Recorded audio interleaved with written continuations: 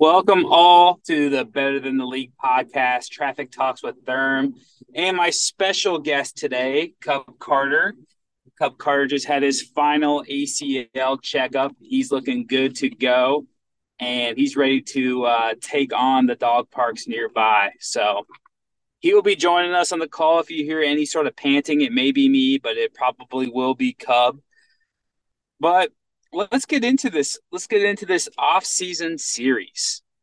What I'm going to do is I'm going to have a podcast for each individual team, starting from worst to best, going over a recap over the 2023 season, talk about some players that this team needs to be high on, low on, equal to the value that DLF has posted, especially with their new January values, so their new off-season values, and then talk about the draft and maybe potential trade targets or potentially any trades that each team may make to improve their team for 2024 season.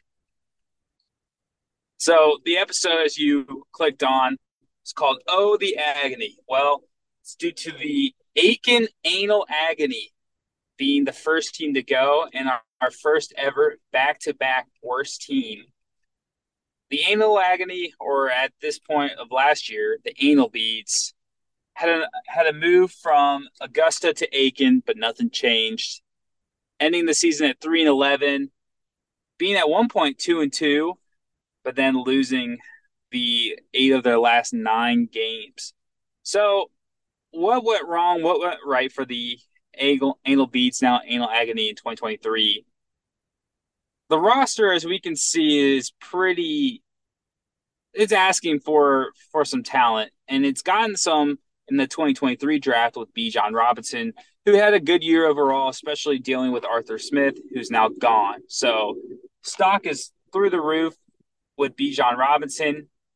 According to DLF, he's ranked still as the number 1 dynasty running back, ahead of Breece Hall and Jahmyr Gibbs. So Alex having that superstar talent at running back is always a good place to be. It's always good to have a cornerstone and an anchor. And then, a few players that surprised that did pretty well. I would say Cole Kmet is still criminally underrated. Cole Kmet has posted 2 straight tight end top 10 seasons in PPR and is still extremely undervalued. I believe he's valued at tight end 15. So Alex having a bear and a good bear,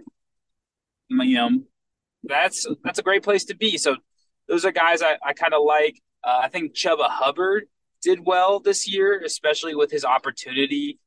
Miles Sanders was healthy, and Chuba Hubbard was still getting these starts and still getting good production in a terrible offense on a terrible team in a terrible year, much like the other Carolina counterpart now, the Aiken Anal Beats. So Chuba Hubbard and Cole Kmet are 2 players I really like, and I think the flash in the pan of the last 2 weeks, but Kendre Miller, which was Alex's pick, the last of the first round at that 112 spot in the 2023 draft, looks really good. I mean, he looked really good if you watch any of those games, especially the game against the Falcons, week 18. He was running like a man possessed, really, really explosive. The cuts were really defined, and really enjoyed watching that, just the clips I saw on Twitter. So those are a few players that were really good. I ran a veteran analysis, who's the most loyal player to a team. And for Alex, it's actually been Tyler Higbee, who unfortunately looked like wrecked his knee pretty good against the Lions. And I don't see him coming back. So I think Alex is going to be looking for some new loyal players to play with, because I think Tyler Higbee's last snap of an anal beat, now anal agony, could be in jeopardy. But when we're talking about certain guys, what went wrong for this team? Well, lack of talent. Outside of 3 to 4 players, really didn't get the output that he wanted. Alex has no flex value at all. All of his 3 flex spots are usually guys that may or may not score. I saw Van Jefferson started twice for Alex. It's got 0 points. So when you have situations like that, it puts you in a bad spot. But luckily, we'll get to it. The draft coming up in 24, he's got an ability to really make a splash. And where I see Alex's team going to, contending, it would be more towards 2025. But for 24, it will definitely make Alex's team a lot more competitive, and we'll get into that. So just going into the offseason, who's valuable right now?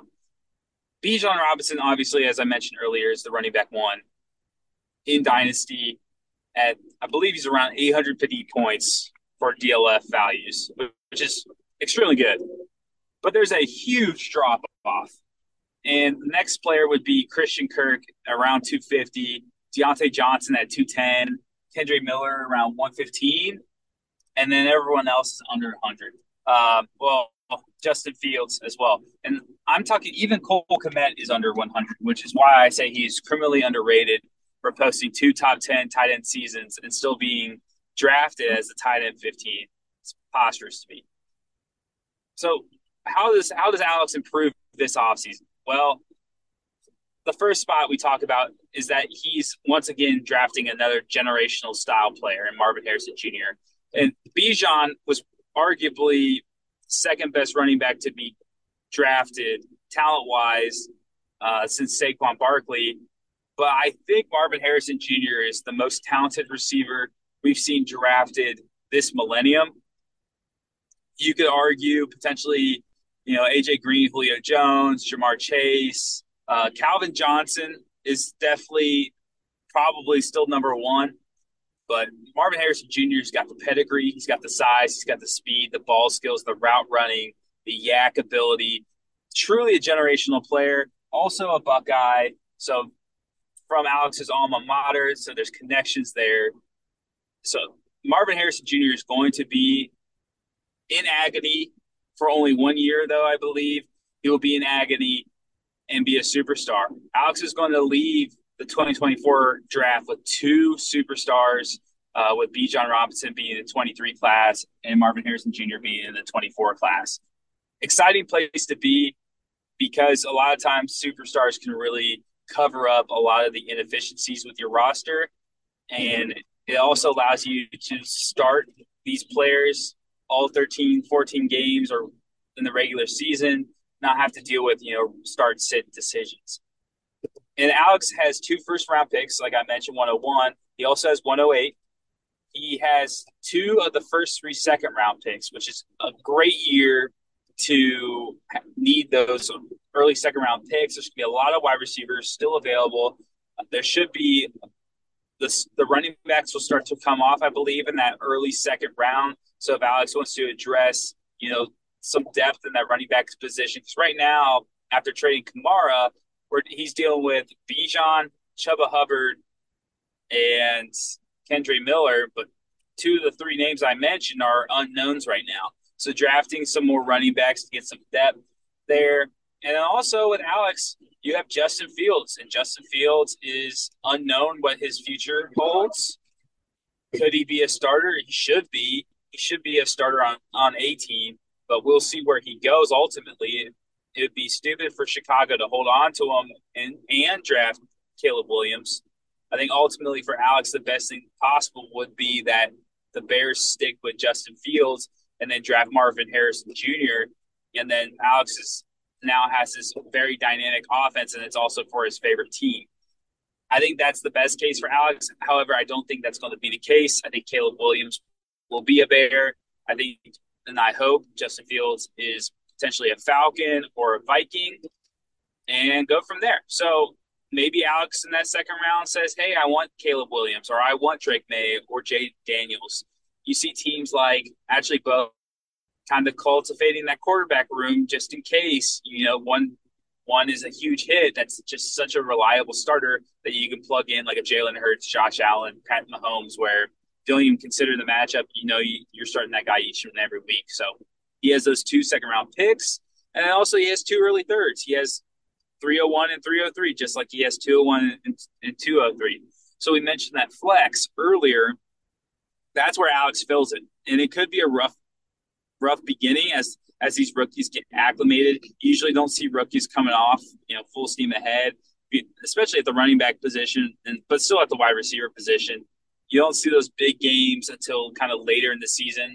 We saw it with a lot of rookies. We've seen it with Justin Jefferson. We've seen it, this year with running backs. We talked Jahmyr Gibbs really came on late. Breece Hall was a big, come on not week 1, not week 2, but maybe week 3, week 4.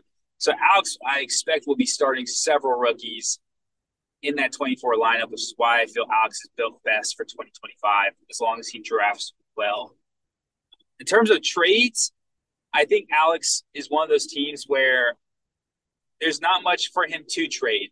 Those sweet spots for those trades are guys that are between 200 and like 600 range of DLF points. And like I mentioned earlier, Alex goes from 850 to 225 or 240. And so there's no player in that range to really trade. So I think Alex has to focus on the draft. I think if Alex makes any trades, he's going to be moving up and down the draft. He has 6 draft picks. So if he wants to move up and down, he can utilize those picks. My one thing for Alex, as all know, Alex had 2 violations of roster setting for the week, especially that last week of the season that ultimately locked up that number 1 overall pick for himself. Alex has no fab money for the 2024 offseason. So Alex needs to be really smart with this decision making and really kind of be that scavenger and clean up the waiver wire after everyone puts in their waiver claims, because Alex needs to cultivate. If you look at that roster, there's a lot of guys he's been holding on to for a while that it's time to cut ties. It's time to move on, like Irv Smith Jr. and even potentially Michael Thomas or Julio. No, it's not Julio Jones anymore. But there's some players on that back end of his roster that he needs to cut the old and get some fresh young talent in there. And then also with Alex, he's just got to be able to create tiers for himself and understand what players he likes and what tiers they're in, and really use a scale and slide in that draft. He did a little bit of that last year. He was able to acquire some picks this year that ended up being a early second to, by trading. He traded 212 away for the guy that just got arrested for 8,900 illegal bets, and now he's picking 203 because of it. So move that scale.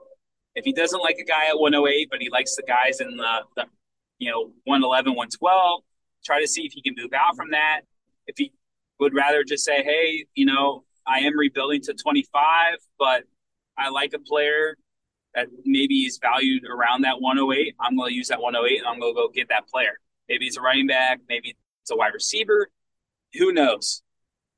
What I want to see from Alex the most, though, is I just want to see a good team. I think Alex, since he's left Ohio, has been kind of in the dumps from a fantasy standpoint. Obviously, if he would have moved back and been like the Cincinnati Anal Agony or, the Dayton Anal Agony, maybe we'd be doing better than we are right now. But since he's staying in that South Carolina, Georgia area, you just hope that Alex really dives into the NFL draft, gets involved, and picks and drafts well, and then creates that nice reboot so he can actually be competitive in our league. But that's all I have. It's a nice, shorter podcast. Like I said, I'm going to be doing all 12 teams, and this is going to be an exciting series. I think that we can kind of dive in a little bit further, go over potential trades. I think Alex's team is kind of a hard team to trade with because he's not moving off of 101, and he doesn't really have the players to kind of excite the other owners. But we can really talk potential trades. But really, I think now, as you've seen from the first offseason to now our third offseason, trades are dropping. And I don't think that's a lack of engagement. I think it's an increased intelligence in our league, increased knowledge, and increased experience. We've seen teams, and we understand teams that have drafted well and how well that makes their rosters and how important draft picks are. I think that first year, people are like, I don't care about draft picks. I'm using that first round pick, and I'm getting a guy I know that's established. And then we're coming across the teams that are constantly building through the draft, and now they're building these juggernauts because they have those veteran talent, but they're also just cultivating that roster with young talent. And so I think a lot of us are holding off until we have a better landscape of the NFL draft. I know those first 2 to 4 picks in our rookie drafts, I think 101 and 102 are locked in right now. But I think past February into March, you're gonna start falling in love with players, start falling in love with tiers, and kind of where you want to be in the draft. And I think that's when the trades are going to start, getting execution. So thanks everyone for listening, and I look forward to talking about the Lake Norman Nobodies next time. See ya.